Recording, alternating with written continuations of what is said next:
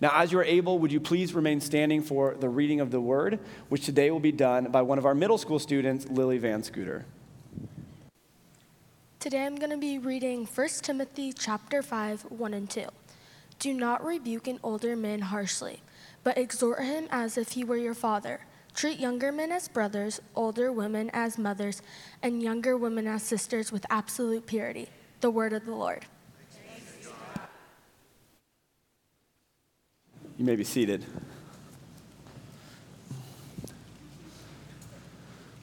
Well, it's good to be in here with you today. I just last week saw a new trailer for the Flash movie. Anyone like superhero movies? Anyone exhausted by superhero movies? Maybe a few more of you than those who are still excited about them.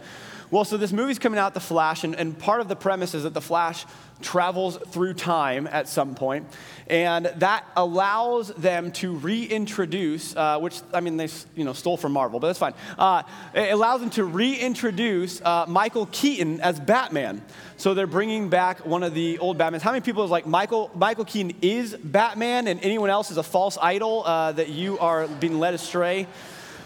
You know, there is a little bit of debate amongst people like, but who is the real Batman? Is it Michael Keaton? Is it Christian Bale? Is it some other person who has played this before? And we have these conversations, and typically they're relatively fun and lighthearted, and we do this with a lot of different things, though, right? Like, I've heard people debate about the greatest era of cartoons, and typically the greatest era of cartoons is whenever you were a child. Like, that's just the greatest era of cartoons, and it's only garbage ever since then, and we'll just continue to get worse. I'm a huge sports fan. This is a big thing in sports about like which generation is the greatest or which talent is the greatest of all time. And so like in baseball, my dad swears that Willie Mays is the greatest baseball player of all time. He will never hear an argument against that. Sometimes I just like to push his buttons a little bit and be like, well, Barry Bonds has more home runs. I'm just saying. And so like in football, you might talk about, is it Tom Brady or is it Joe Montana, right? And you're like, oh, well, Joe Montana never lost, and he played in a tougher era, but Tom Brady's won more, so we have these fights. In basketball, you have like, is it Michael Jordan or is it De'Aaron Fox? I mean, they're right next to each other. It's close.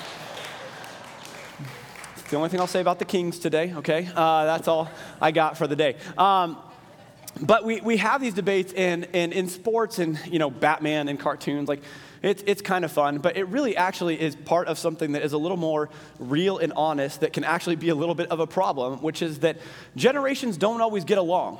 I don't know if you've noticed that or paid attention, but I went online the other day and just Googled generational differences. And what I found is just a host of things that led me to people's posts or memes or comic strips or just, whatever it may be. And almost all of them were one generation mocking another. And it goes both ways. It's older mocking younger, younger mocking older. It just seems like we can't get along. Older and younger cannot seem to figure it out. Because what happens is you tend to have the older who are looking down on the younger and saying, hey, you don't understand what it was like. It was so much better, or maybe it was so much harder, but we did it better than you do. You have it so easy, and yet you are ruining all the things that we built. And you have the younger looking at the older and being like, hey, okay, dinosaur, like, thank you for that, right? Like, hey, your ways are outdated, and it's time to move on, and we are progressing towards something better. And you're just like, hey, can anyone get along? And then you look and you think, well, surely that's not a problem in the church, right? Yeah, apparently some of you are aware. Some of you have been around church for a little while. I listened to a researcher once, and he was saying that in the church, there really should be 5 generations well represented. Every generation should be well represented in the church. And he said that most of the time churches, like good churches, are missing at least 2 of those generations. And what tends to happen is churches tend to cater one way or another. They tend to cater towards the older or towards the younger. And so they might cater towards the older and say, hey, here's what we are doing because here's what we have always done. This is what we are comfortable with. And to the younger generations, you can come along as long as you don't disturb us in any way.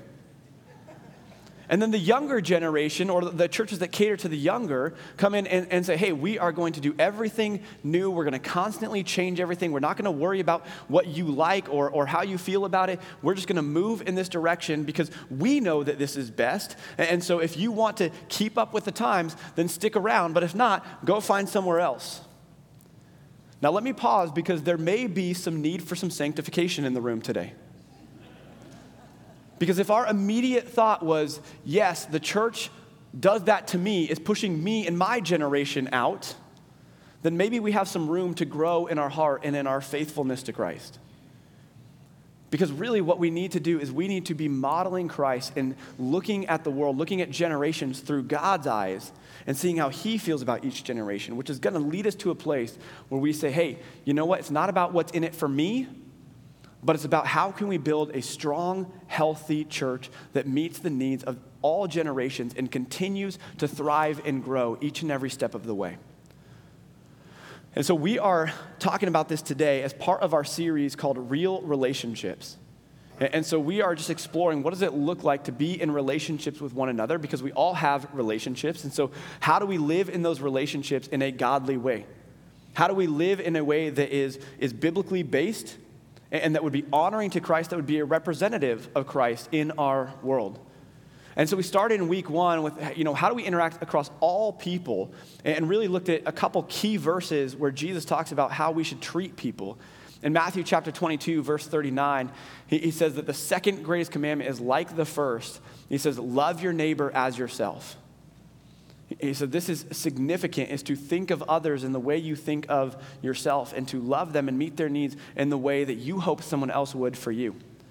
And he actually says it a little bit differently in Matthew chapter 7, verse 12, when he says, do to others as you would have them do to you. So this sums up the law and the prophets. And so what he's telling us is that this is not something that we do passively.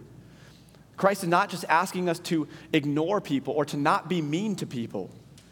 He's saying, no, actually go and do good for people. Actually demonstrate love. So we celebrated our youth mission trip. And I know from being on a lot of short-term mission trips, when you wake up in the morning on a short-term mission trip, you have a different mindset than normal. And you know you're going to encounter difficult people. You know you're going to encounter relationships with people that you don't know. And you know that in every relationship you're going to have, you are going to be the face of Jesus to them. And yet that shouldn't be something we do on a short-term mission trip. It should be something we do each and every day. We should have that missional mindset that says, I love God, I love others, and every day I'm going to wake up with an opportunity to serve him and to be the light of the world to someone else, to be the light of Jesus, to shine his light for others. And I'm going to do that by doing good, by loving others. And so that's the basis where we're carrying the series from. Last week, Blake talked about how we do this as male and female, how we unite under the imago Dei, the image of God in each and every one of us. And so we look at what unifies us primarily, but we see differences, yes, but we celebrate those differences and focus on that which unites and brings us together. And the same is true with generations. It's just a little different way of fighting or unifying, depending on if we get this right or wrong. So what we need to remember today is that we serve a God of generations. We serve a God of generations. We actually sang the song, Same God, which proclaims that God is the same yesterday, today, and tomorrow. So we are serving the same God today that they served 2,000 years ago, the same God today that we will serve in another 2,000 years, the same God that we will know for all of eternity. He never changes. He is constant, and he is always good. And because God is the same, he operates in the same ways. It may feel different to us, but God's love and his drawing of people to him is the same in each and every generation. So look at what it says in the book of Joel, chapter 2, verse 28. It says, and afterward, I will pour out my spirit on all people. All people. Your sons and daughters will prophesy. Your old men will dream dreams. Your young men will see visions. And so God is proclaiming through the prophet Joel that he is going to use each and every generation, that he's going to work through all of them. There is no greatest generation in God's eyes. There are people today, there are people tomorrow, there are people in the past, and God loves and he is working in each and every generation. And so we need to have that same vision, those same eyes to say, yes, God cares about the older and he cares about the younger. And what can I do to serve people my age, people older, and people younger? Now, one of the things that we need to remember as we talk about God working through generations is that we need to remember that we are one generation away from extinction. This is always true. When you pay attention to the church, the global church, God's church, is going to continue to thrive because God is on the throne. He continues to reign. He's going to continue to move. However, if you pay attention to history, you will see that the church, the center of the Christian church, has shifted from one place to another over time. And one of the reasons that might be is that people get very comfortable in, hey, I've got my thing and my way is going well and everything is good for me and I'm comfortable, and so I don't need to share my faith. I don't need to pass it along because I'm okay. And so then you find a generation that suddenly comes up and says, well, wait, I don't get it. What is this all about? Because we haven't done a good enough job of raising them up. One thing that should scare us is that atheism in the United States is on the rise. It has tended to go up about 1% from generation to generation, but from millennials to Gen Z, it has doubled from 7% to 13% of the population. Now, that may not sound like a huge amount, but that is a shocking statistic, and it should leave us all concerned, not pointing fingers at, well, your generation is the one who ruined this. But it should lead us to say we have to get better at this. Because if Christ Community Church is going to continue to thrive in this area, if the Christian church is going to continue to thrive in the United States of America, we have to have a vision that says we need to be united as generations and be the complete church that God has called us to be. So how do we actually do that? Well, some of our mentality is defined in 1 Timothy chapter 5. Now, this is the Apostle Paul writing to Timothy, who is a young pastor. And he says this to Timothy. He says, do not rebuke an older man harshly, but exhort him as if he were your father. Treat younger men as brothers, older women as mothers, and younger women as sisters with absolute purity. So he gives sort of an older and younger mentality. And he basically says, treat the older men as fathers and treat the older women as mothers. These are your spiritual mothers and fathers. Treat them that way. Now, what does that mean? See, that's a hard thing to define in our culture because the value of the family has slowly eroded over time.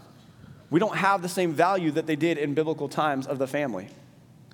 We don't have the same value of our elders and honor and respect and things like this that they did in these times. So we're going to talk a little bit more about the family in a few weeks, but I would remind us that we're talking about spiritual mothers and fathers. This ties into the 10 Commandments. In Exodus chapter 20, there's one commandment with a promise. Is the 5th commandment, which says, honor your father and mother so that you may live long in the land the Lord your God has promised you. It's the only command in all 10 of them that has a promise attached to it. And so there's something about honoring our elders, honoring our mothers and fathers, our spiritual mothers and fathers, that is significant to God, that keeps the church moving in the right direction. In Leviticus chapter 19, verse 32, it says this.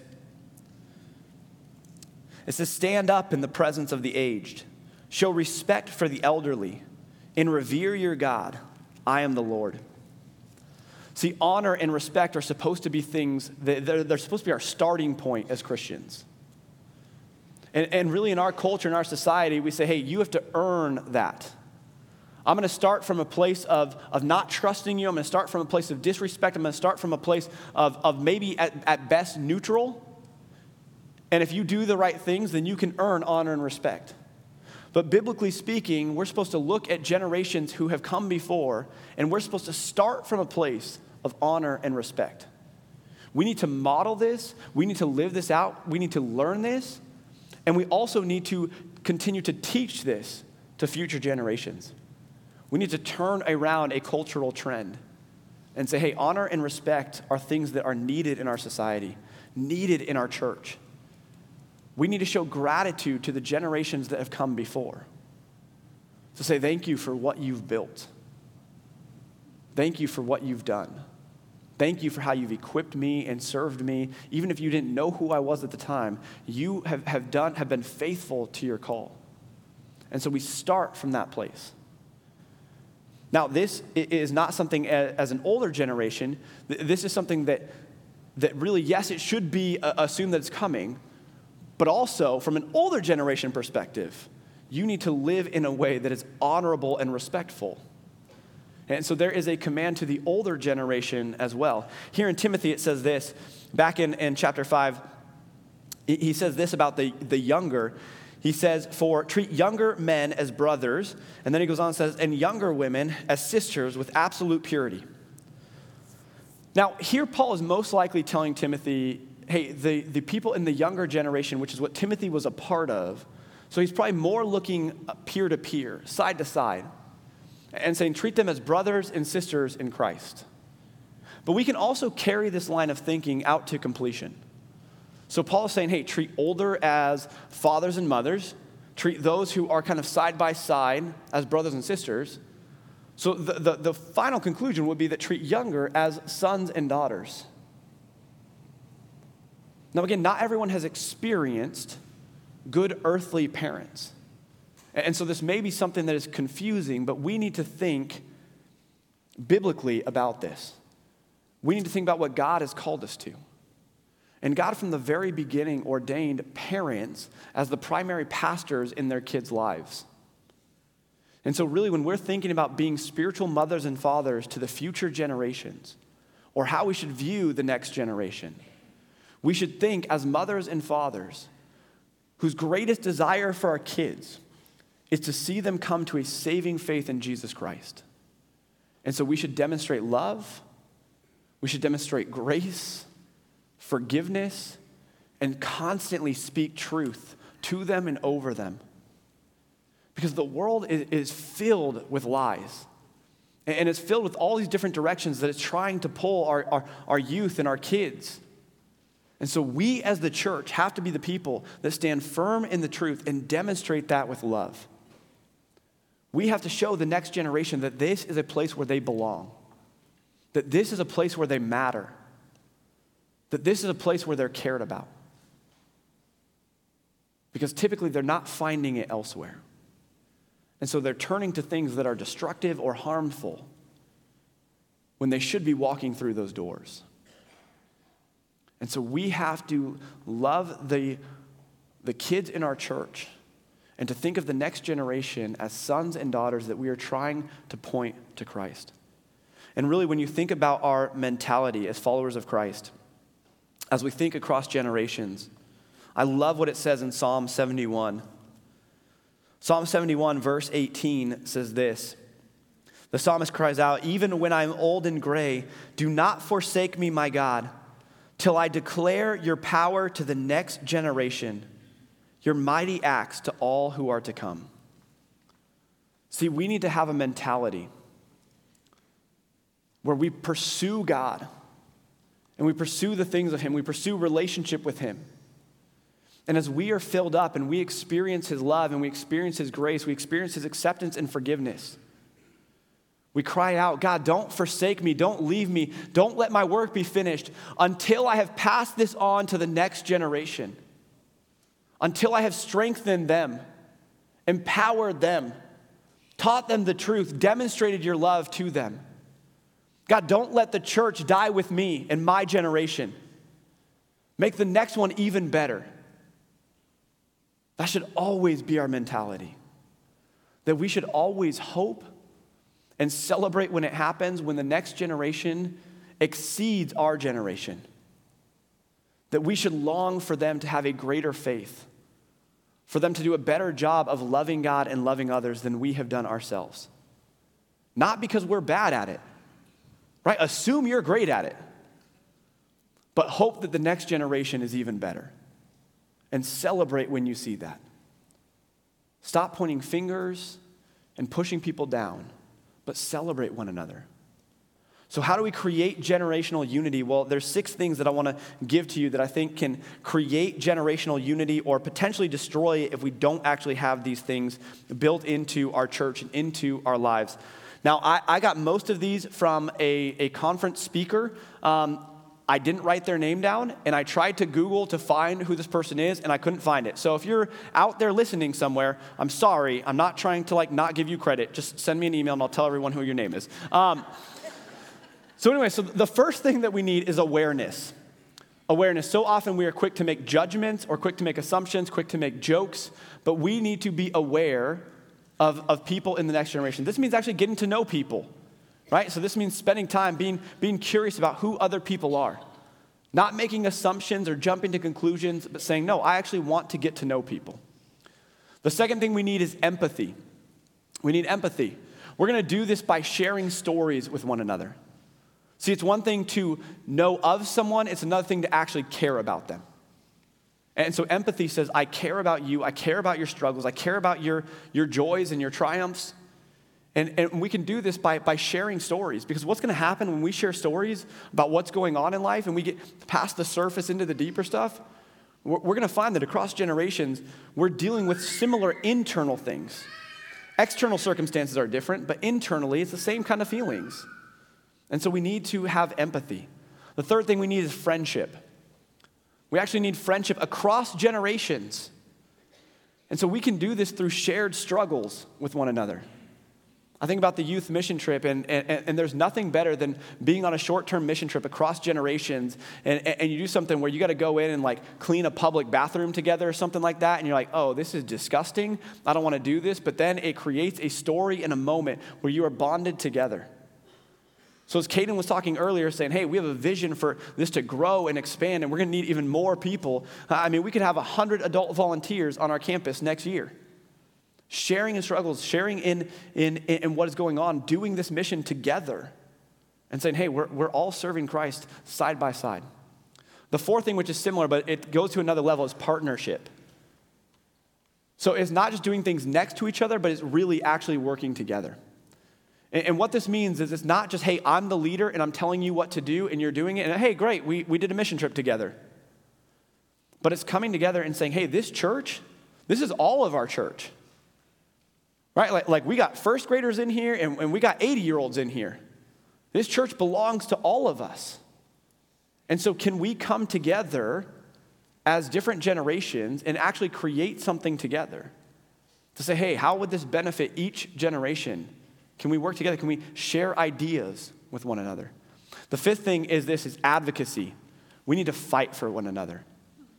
Now, oftentimes in churches, what you find is people, and really not just in churches, but unfortunately we share this in common with the culture, but you find people fighting against each other. And in the church, it should be different. We don't fight against each other, we fight for one another. So rather being men's ministry versus women's ministry or 60-plus ministry versus youth ministry, we fight for the other generations. We fight for one another. We say, hey, mission trip is coming, and some of you just heard, there's going to be a ton of students on campus, and so some of you are like, oh, wow, that's so exciting and amazing, and some of you are like, they're going to break everything. By the way, both of those things are true. But we should be fighting for one another. And so as older, it can be easy to say, hey, you know what? Yeah, that's going to make some things uncomfortable. It's going to push us out of our spaces. But you know what? Let's celebrate them and let's make this happen. What can we do to make this happen? And for younger generations, you can fight for the older generations as well. Let's say you're upstairs and something's happening down here. You're probably going to be really loud. You can be like, hey, you know what? Maybe let's be quiet so that they can enjoy their time of worship as well. Right? So we can fight for one another. And finally, we celebrate each other. Celebration is something that is needed. If we don't have it, it's going to destroy generational unity. By the way, next Sunday at our church meeting, we're going to have a time of celebration. Dustin's going to kind of celebrate some things that all the staff members have shared about different ministries and just some really cool opportunities. We get a few of these opportunities. We do some on Sunday mornings, but we rarely get a chance to really celebrate things across the ministry-wide across our church for the whole of the church. And so we're going to hear about what God is doing in each and every generation, different ministries, and all these different things. Let's celebrate that. Listen, we celebrated the youth mission trip. I know that our fourth and fifth graders are like just coming home from Wolf Mountain. There were 30 students up there. I got to go and hang out with them and share God's word with them. And it was an incredible time. And I'm telling you this because that only happens because we have some amazing adult volunteers who stepped in and said, yeah, we'll come and hang out with a bunch of smelly fourth and fifth graders for 3 days, and we'll drive them around and we'll help get them from place to place and show them God's love and be small group leaders. And again, that ministry only happens because there's like 60 faithful leaders who serve in children's ministry each and every week. And so when we talk about like children's and youth ministry, these things only happen when the whole church is involved. It's a celebration of every generation doing what God has called us to do. So we need to keep our eyes focused the way God's eyes are focused. Keep loving people the way Christ has loved us. And we need to remember that we serve a God of generations, and so we need to be a church of generations. We need to be a church that loves our older and gives them thanks and shows honor and respect to them for what they have done. And also a church that reaches back and says to our younger, hey, you are valued and there's a place for you here, and we're going to pour out our wisdom and our knowledge to you and share our faith with you so that the church continues to thrive. Personally, I am here today because of so many Christians who have gotten this right. I remember sitting in a room just like this, listening to a pastor preach in 5th or 6th grade and thinking, that's what I want to do with my life. And I had these incredible children's ministry leaders and youth leaders, and they poured so much into my life, and I just thought, you know what, I want to do that for the next generation as well. And so I spent 18 years of my life like serving in youth and children's ministry. And now I see people that I got to serve that are now serving in our youth and children's ministry here. Like it's continuing on. This church has been here in Carmichael being the hope of Jesus for 60 years. Because this church has done it right. We don't get it perfect, but we show honor and respect to those who have come before. We give them thanks. And the older generations are constantly looking toward the next, the younger, and pouring out love and speaking truth to them. And so if we get this wrong, our church will die very quickly. Because if we push the younger out, then our lifespan is right here in the room right now. And that doesn't last that long. If we push the older out, we lose the wisdom, and what you see when churches do that, they tend to be led astray. And the church will fall apart. But if we get this right, if we truly have a multi-generational view, God's view of generations, loving one another as God has called us to do, then the older will feel valued and honored, and they will desire to pass on their wisdom and their truth and their knowledge. And the younger will receive that and continue to grow so that they are equipped for when they get older to pass on their faith to the generation after that. Church, I believe that Christ Community Church has been doing this well for 60 years, but we need to get better and we need to keep going. So would you stand with me this morning? Because I want us together to read Psalm 71, verse 18. Because my hope is that this is all of our hearts, that we grow in our faith and our knowledge and our relationship with Christ. And then we pass that on from generation to generation to generation. And we see Christ Community Church continue to be the very presence of Jesus here in Carmichael and around the world for many, many years to come. So let's read this together. Even when I am old and gray, do not forsake me, my God, till I declare your power to the next generation, your mighty acts to all who are to come. Heavenly Father, this is our prayer, this is our heart, that you would speak to us, that you would move in our hearts, that we would receive your truth, know your truth, and live according to it, and that we would demonstrate your love, your acceptance, and your forgiveness for all to see. God, do not let our church fade away, but let us continue to pass our faith on, continue to pass truth on, to continue to demonstrate love to generation after generation. God, continue to allow us to be the presence of Jesus here in Carmichael and all around the world until the day that you return. We love you, Father, and pray these things in your Son's name. Amen.